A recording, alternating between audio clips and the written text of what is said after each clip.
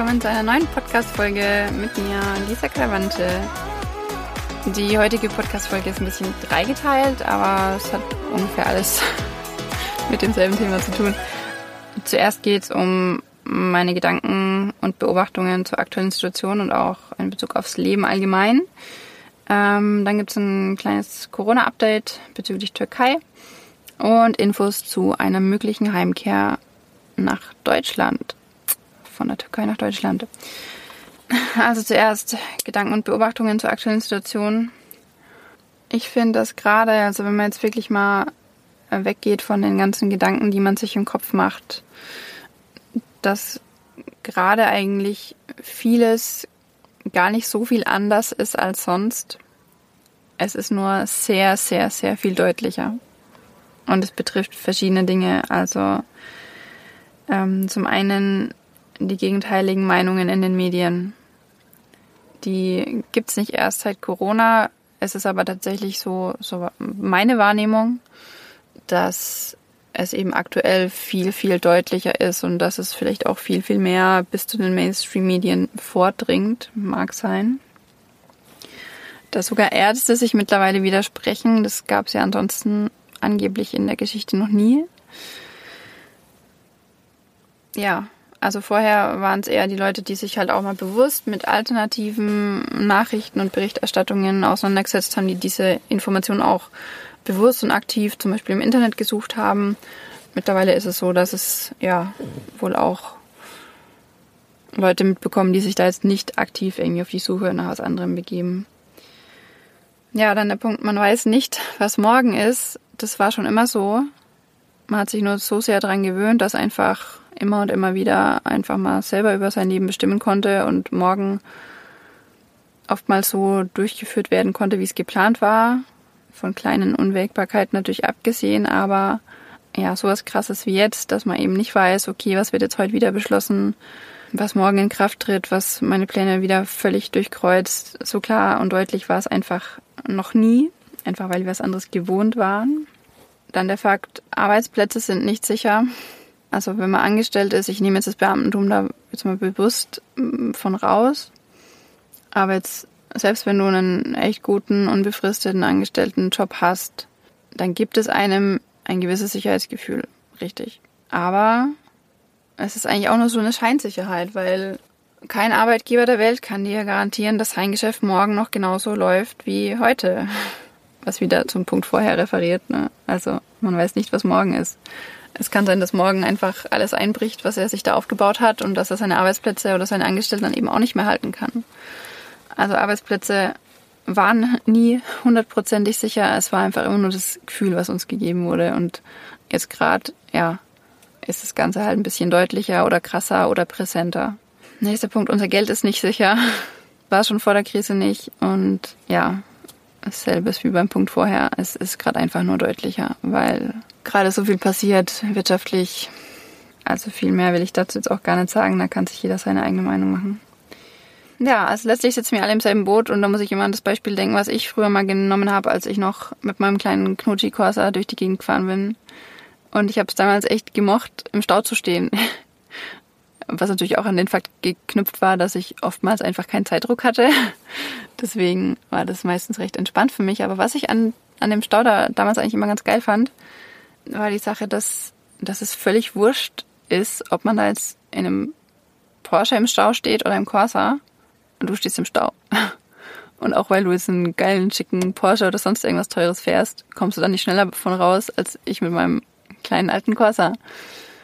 Und ja gut, du hast ja wahrscheinlich ein bisschen bequemer in dem teuren Auto. Aber ja, das Prinzip ist eben gleich und ähnlich ist es jetzt. Also wir sitzen alle im selben Boot, egal ob man jetzt 1 Million auf dem Konto hat oder ganz wenig. Irgendwie sind wir alle ähnlich oder viele ähnlich von dieser Situation betroffen. Zusammengefasst kann man einfach sagen, es war nie anders als jetzt. Ich finde es einfach wichtig, sich einfach bewusst zu werden, dass diese Zeit uns viel lernen kann, dass wir aus der Zeit jetzt viel mitnehmen können, auch ich. Obwohl es gerade so eine unsichere Zeit ist, passiert es mir auch immer wieder zwischendrin zu sagen, ja komm, mache ich halt nicht morgen, heute mache ich morgen, aber ja, ich weiß nicht, ob ich es morgen noch machen kann. Da werde ich einfach immer wieder selber dran erinnert. Okay, genieße jede Sekunde, mach wirklich jetzt das Beste draus.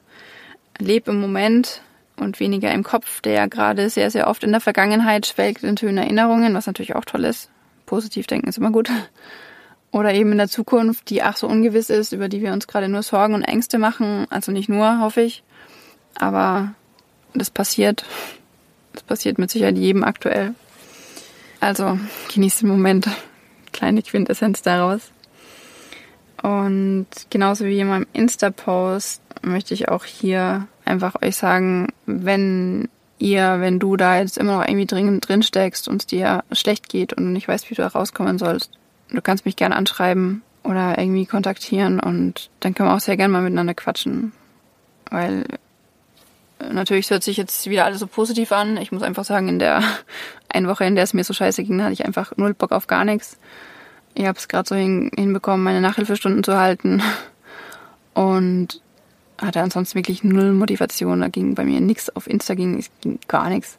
Ich habe auch nichts geschrieben. Ich habe darüber leider auch nicht viel festgehalten davon, aber hatte auch eine Woche, in der ich einfach echt völlig ausgeflippt bin in meinem Kopf und überhaupt nicht wusste, wohin und was passiert und überhaupt. Also ich kann das sehr gut nachempfinden und habe dann eben auch meine Strategien gefunden, um davon wegzukommen und wieder in die positive Energie zu kommen sozusagen. Dann weg von Gedanken, ein bisschen mehr hin zu Beobachtungen zur aktuellen Situation.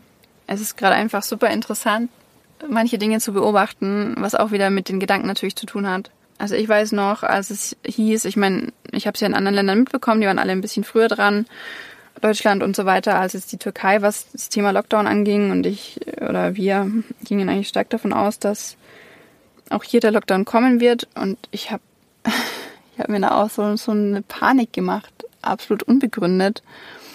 Von wegen, oh Gott, wo bleibe ich denn, wenn der Lockdown ist und oh, jetzt muss ich mir dann irgendwie einen Safe Place suchen, weil wenn ich mit meinem Wohnmobil draußen bin, oh Gott, und die Polizei und wenn die mich dann wegschicken oder in der Quarantäne setzen oder sagen, ich darf mich da gar nicht mehr wegbewegen oder. Also es ging völligst ab in meinem Kopf. Auf jeden Fall, ja, habe ich mittlerweile ein paar Beobachtungen gemacht, die mir einfach verdeutlichen, also zwischen dem, was dein Kopf dir erzählt und zwischen der Realität liegen manchmal wirklich Welten. Also ich sage einfach mal ein paar Beispiele. Soll übrigens kein Aufruf sein, irgendwelche Gesetze oder Regeln oder Verordnungen oder wie das gerade alles heißt, zu brechen. Es sind einfach mal nur meine Beobachtungen und wichtig ist einfach so ein bisschen klar zu bekommen, okay, das, was mir mein Verstand erzählt oder was mir vielleicht auch irgendwelche Leute erzählen, das war auch schon vor Corona so. Kleiner Exkurs. Also wenn ich jetzt zum Beispiel jemandem erzählt habe, hey, ich will nach Albanien fahren, dann haben alle gesagt oder viele, oh Gott, nee, was willst du denn da? Und vor allem alleine als Frau, mach das bloß nicht. Ich habe aber völlig vergessen, diese Person zu fragen, hey, warst du da schon mal selber? Weil die meisten haben mir diese Frage mit Nein beantwortet. Und heutzutage weiß ich, wenn mir jemand diese Frage mit Nein beantwortet, dann brauche ich auf diese Meinung absolut null und gar nichts geben. Wenn jemand keine persönlichen Erfahrungen gemacht hat mit der Situation oder mit dem Ding, worüber er meint, eine Meinung abgeben zu können, ist diese Meinung für mich nichts wert. So, jetzt habe ich mal wieder meinen Faden verloren. Genau, und so auch ähnlich mit der aktuellen Situation. Also man bekommt auch von so vielen Leuten so viel gesagt, die aber tatsächlich keine Erfahrungen selber damit gemacht haben. Aber ich habe tatsächlich mit ein paar Leuten gesprochen oder auch selber ein paar Erfahrungen gemacht, die einfach aus erster Hand stammen und die ich sehr interessant finde. So, jetzt geht's endlich los. Also zum einen, in Deutschland ist jetzt auch seit kurzem Maskenpflicht im Supermarkt unter anderem. Ich kenne jemanden, der ohne Maske im Supermarkt war. Und es ist nichts passiert. Dann meine Erfahrungen. Ich war während des Lockdowns draußen spazieren. Also es ist in einem ländlichen Gebiet, hier ist eh nicht viel los mit Polizei und so weiter, klar, aber du weißt auch nie, ob dich nicht irgendjemand anschwärzt, ne? Das ist, glaube ich, in der Türkei auch nicht so viel anders wie aktuell in Deutschland, was ich übrigens eine sehr, sehr traurige Entwicklung finde. Ja, auf jeden Fall ist auch nichts passiert. Dann das nächste. So krass, ich habe vor kurzem einen Backpacker kennengelernt, den Felix. Und er hat es tatsächlich gewagt, jetzt nicht am Lockdown-Wochenende unter der Woche, wo man sich zumindest innerhalb der Provinz noch relativ frei bewegen darf, mit seinem Backpack auf den Weg nach Izmir zu machen in die Stadt. Der wollte da zum Arzt, hat er uns zumindest gesagt. Und er war wohl schon am Nachmittag oder am Abend irgendwie so dabei, sich in einem Park ein Plätzchen auszusuchen, wo er sein Zelt aufstellen kann. Also er ist auch so jemand, er will es einfach selber wissen, ne? Er hat will seine eigenen Erfahrungen machen. Ja, wurde dann von der Polizei aufgegabelt. Die wollten ihn in irgendein Hotel stecken, wo ich mich auch frage, was denn für ein Hotel? Die haben ja eigentlich alle zu, dachte ich. Er hat gesagt, ja, er hat kein Geld und dann haben sie ihn einfach eingepackt und haben ihn ja irgendwo in einem ländlichen Gebiet wieder rausgeschmissen. Also auch keine Strafe, nichts Schlimmes. Er war dann halt einfach woanders als da, wo er eigentlich hin wollte. Und wie am Anfang schon gesagt, ich habe mir am Anfang auch übelst die Sorgen darüber gemacht, was mache ich, wenn Lockdown ist. Ich habe jetzt mittlerweile auch ein Wochenende am Strand verbracht, so wie ich es offiziell als Tourist in der Türkei mit Wohnmobil ohnehin hätte machen müssen, können, sollen, wenn ich nicht irgendjemanden kenne, der mich auf sein Privatgelände lässt. Und es ist nichts passiert. Also auch wieder völlig unnötig, die Gedanken vorher. Dann haben wir noch einen draufgesetzt. Ich glaube, mittlerweile weiß es jeder, dass ich absolut kite-verrückt bin. Ich war an einem Lockdown-Wochenende Kitesurfen. Und ich dachte mir, okay, also das ist ja eigentlich, was heißt dumm, aber die Stimme in dem Kopf, nicht ich, ja. Die Stimme im Kopf hat gesagt, das ist eigentlich ziemlich dumm, weil auffälliger geht's ja gar nicht, ja. Man sieht in der Bucht definitiv, wenn da jemand Kitesurfen ist. Aber kam auch keiner vorbei. Und es war echt schön, Kitesurfen. Ja, dann habe ich jetzt einen anderen Vanlifer hier getroffen, den Ben, der ist auch mit seinem selbst ausgebauten Van in der Türkei unterwegs. Er hat, als es schon verboten war, durch Provinzen zu reisen, also von einer Provinz in die nächste, 2 Provinzen durchfahren. Er hatte sogar noch einen Zettel dabei, der ihm das Ganze sozusagen autorisiert hätte oder erlaubt hätte. Musste den aber gar nicht vorzeigen, wurde wohl zweimal kontrolliert, weil es 2 Provinzgrenzen waren, die er passiert hat. Er hat einfach gesagt, er fährt nach Deutschland. Die Richtung hat grob gepasst. Und man hat ihn weiterfahren lassen. Alles ganz entspannt. Und jetzt das Allerschärfste.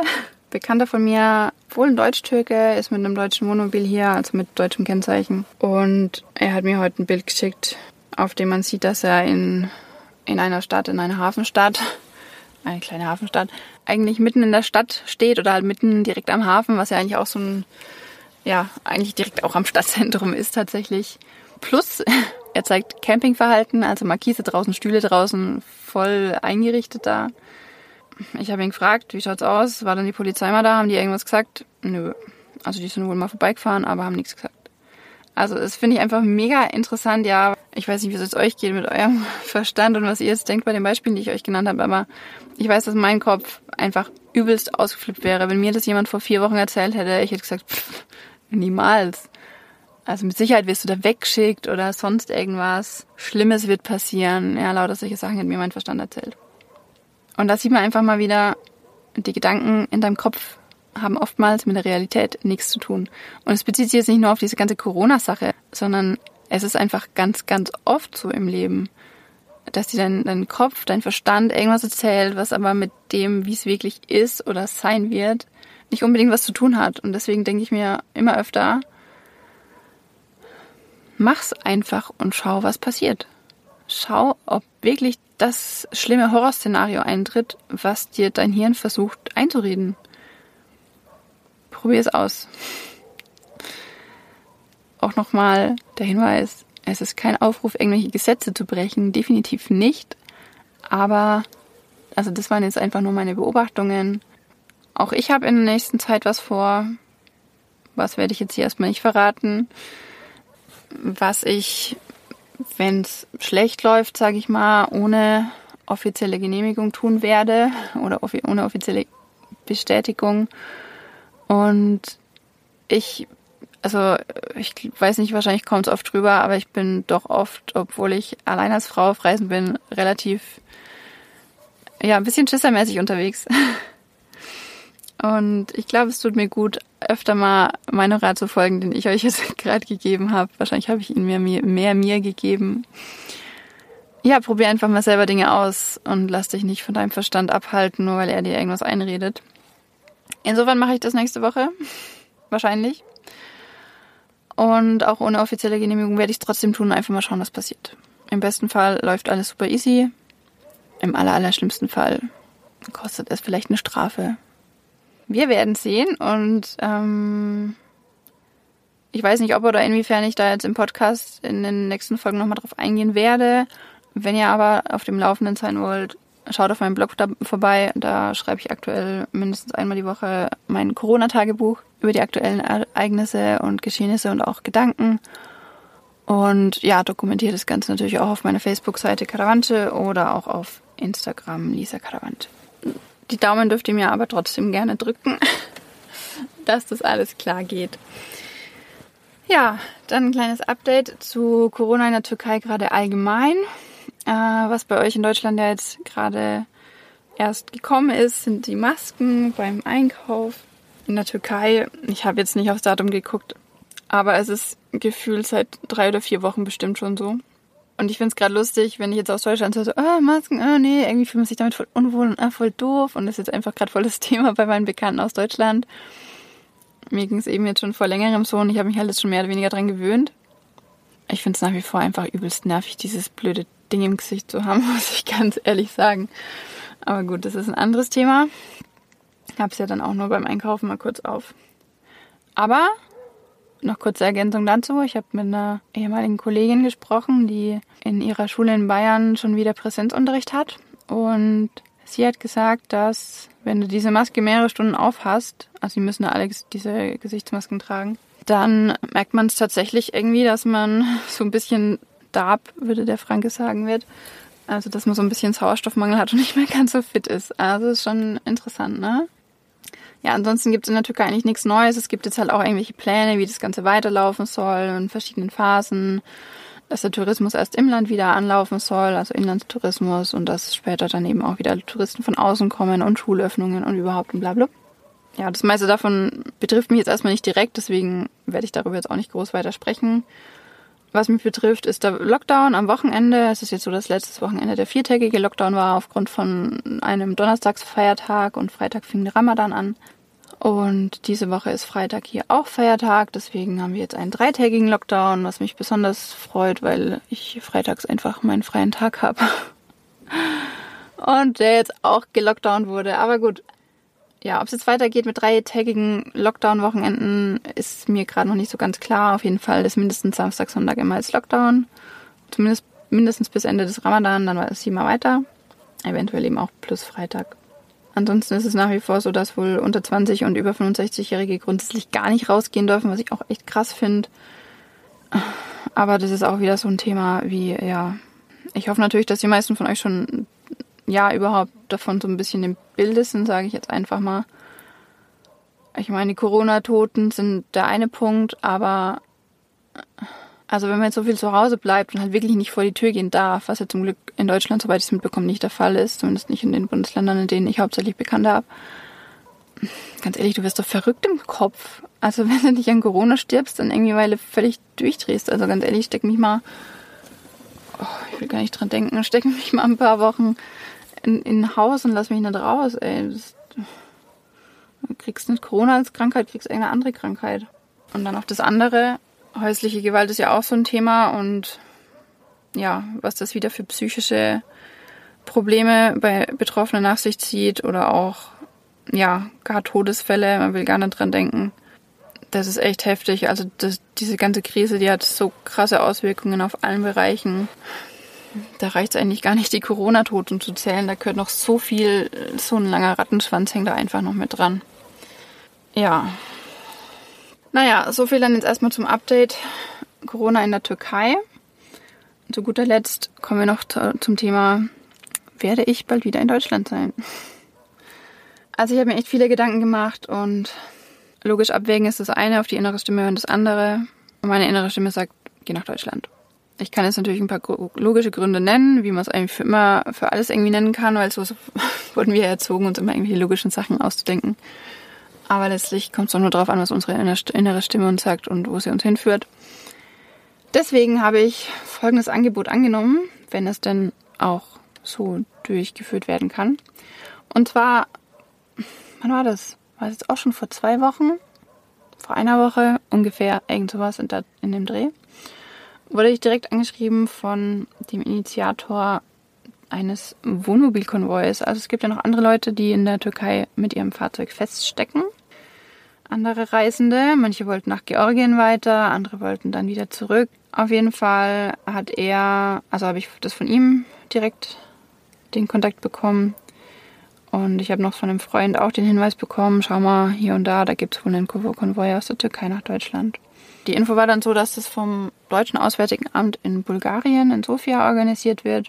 Man sollte sich innerhalb von 2 Tagen anmelden. Da gab es halt so eine gewisse Deadline, bis zu der man sich gemeldet haben musste. Ich meine, klar, die müssen dann auch letztlich sagen, okay, die und die Teilnehmer haben wir, die wollen eure Grenze passieren, weil die halt die ganze Rückreise organisieren ab der Türkei. Ich habe dann auch noch das Ganze in verschiedenen Facebook-Gruppen geteilt, weil es dann auch hieß, okay, es können auch Leute aus der Türkei, aus Griechenland wahrscheinlich mitfahren und vielleicht aus anderen Ländern. Mittlerweile ist es jetzt doch so, dass feststeht, okay, für die Leute, die in der Türkei feststecken, wird ein eigener Konvoi organisiert. Eventuell auch für die Leute, die in Griechenland festsitzen und andere Länder. Auf jeden Fall habe ich mich dann auch selbst dafür gemeldet, daran teilzunehmen und eben zurück nach Deutschland zu fahren. Eigentlich war das alles bei mir völlig anders geplant. Ich wollte ja meinen Kastenwagen eigentlich grundsätzlich im Süden lassen und das Flugzeug wählen, einfach, ja, weil es finanziell und zeitlich einfach viel angenehmer wäre und mir für Deutschland ein Dachzeltauto. Naja, wie war das am Anfang mit den Plänen? Deswegen glaube ich, ist es gerade einfach überhaupt eine ganz gute Idee, wieder den Kastenwagen nach Deutschland zu fahren. Es ist auch wieder ein bisschen was zu tun daran und einfach mal wieder meine 7 Sachen beieinander zu haben und dann eben wieder bei Null zu starten, wenn man denn dann irgendwann wieder starten darf. Zum Ablauf weiß man noch nichts Genaues, also man weiß wirklich nichts. Wir haben jetzt ein Datum, Mitte Mai soll das Ganze stattfinden. Wir haben jetzt einen Tag, an dem es hieß, da wird der Transit durch Bulgarien sein, einen Tag, wo es heißt, dafür ist der Transit durch Serbien geplant. Ich bin sehr gespannt, wie es abläuft. Man kann sich natürlich viele Gedanken machen, zumal ich alleine am Steuer sitze und ich weiß nicht, also ich trinke eigentlich keinen Kaffee und keinen Red Bull, aber ich habe noch Guarana an Bord und ich werde mich mal ein bisschen so Koffeinzeugs eindecken. Bin schon sehr gespannt. Ich hoffe, es läuft so ab, dass man das Ganze irgendwie ein bisschen flexibel zumindest gestalten kann, was vielleicht eventuelle Power-Nap-Pausen angeht, um wieder fit zu sein zum Fahren. Wie auch immer. Irgendwie wird es klappen. Und ja, ich freue mich natürlich auch schon wieder auf Deutschland. Also mir geht's ja grundsätzlich immer so, da wo ich bin, finde ich es geil und denke mir so, okay, warum eigentlich zurück? Ist doch geil hier, wo ich gerade bin. Gerade geht's mir auch wieder so ein bisschen so, also hier in der Türkei wird es jetzt gerade echt richtig schön. Die Regentage sind vorbei, jetzt ist Mai. Ja, es wird jetzt einfach immer wärmer, dass man jetzt dann halt auch ans Meer kann und ins Meer und eigentlich beginnt jetzt so richtig die schöne Zeit und ich denke mir gerade, eigentlich wäre es schön hier zu bleiben. Aber das Ganze macht jetzt zu Corona-Zeiten ganz ehrlich auch nicht so wirklich viel Spaß. Und aus anderen Gründen habe ich mich entschieden, zurückzufahren nach Deutschland.